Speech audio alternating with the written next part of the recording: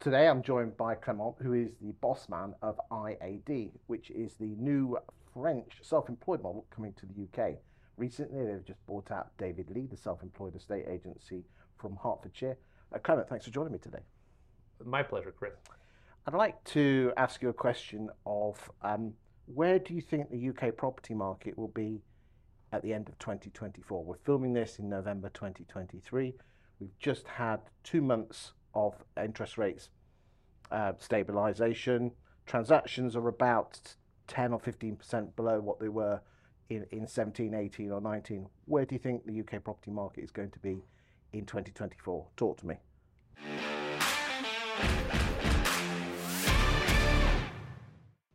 You're starting hard and trying to trick the Frenchman, right? Gotcha on that one. Yeah, you're right to mention macroeconomic data. We're studying them really thoroughly. And of course, interest rates are stabilizing. They've not been moving during the last 2 months. Inflation rate, the latest data went out this morning, and they were also quite reassuring.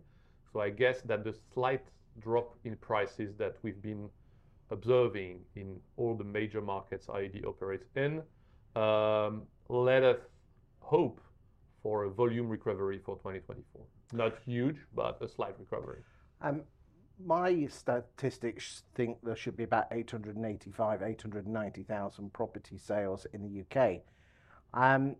You think that'll grow, do you, next year? I think that's gonna recover at some point during 24. Will the whole calendar year be positive compared to 23? But maybe somewhere half of the year we may see some encouraging signs. What about house prices? I mean, I don't know if in France they're as obsessed about house prices as the British, because we often say that after the weather, it's the only thing that the British talk about. Um, what's happened to house prices in France this year? I mean, this year they've kind of in the UK have stabilised down 1 or 2%, depending on where you are. What do you think will happen to house prices in both France and the UK next year? In France, the downturn in prices has been a little steeper, with a -6, -5, -6 right now, and not generating any rebound in volumes because transaction volume during Q3 24 will probably be somewhere around -25% to 25%, yeah, right? But there's like 25% on 2022 it is, figures. it is, So that's very similar to what we've seen in the it is. UK. Yeah, it's -40 compared to the peak of the post-COVID burst. Very similar again in the UK. House prices are not so much of an issue for estate agents, it's transaction levels. Um, what do you think estate agents should do to get a bigger slice of a smaller pie? What we encourage them to do in all our locations is uh, think twice around the price.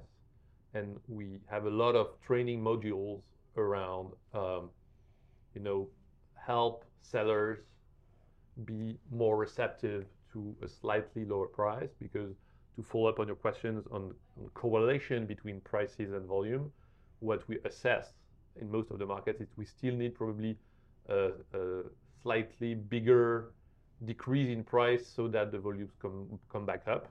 So what we try to do with our clients, the sellers, and with all our agents, is teach them how to contribute to this realignment. In France, do you have issues with estate agents? In the UK, we call it overvaluing, where the estate agent will overinflate the price suggested to market the property to gain the business. Does that happen in France? It happens less because of the market structure. Have in mind that exclusive mandates in France only account for 45% of the market. Exclusive what? Exclusive listings? Yeah, with just one client, one agency. All of them all others are multi-agencies. So when you have 2 or 3 estate agents, we're fast learners at IED. I know that it's not real estate agent here No, compared to the don't US. say real estate. Yeah, that's why you told me that. I did do. And so estate agents in France, when you have 2 or 3 different agencies for the same property, it drives probably the price towards somewhere reasonable. So I would say compared to the 90+% of exclusive listings here in the UK, Southern Europe is a bit differently positioned. you think that's a good or a bad thing that there are more multi-listings in France compared to the UK, or? It's an endless discussion. I mean, on one hand, for any estate agents, an exclusive listing is more comfortable. And we have agents that only do this, but it's not our policy because we know that culturally speaking, in the countries in which this exclusivity rates is lower, we lose some mandates if we only accept exclusive mandates. So we like both. And in France, are there such thing as buyer's agents, or is it just the agent works for the seller? No, 85% of transactions are one agent, both for seller and buyer. But surely you can't have the agent working for the buyer as well as working for the seller, can you? He's working for both. He's working for the sake of the transaction. But ultimately, I mean, in the UK, you can only work, you really work for the owner of the house. Yeah. You owe a duty of care to the buyer.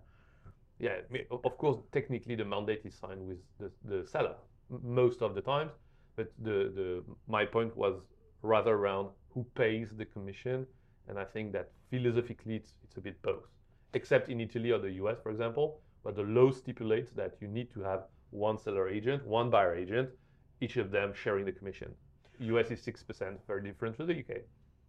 What I'd like to do in the next video is talk about fee levels in the UK compared to other countries that you are in, and what UK estate agents can do to increase their fees. Is that okay? Totally fine with me. One of my passions.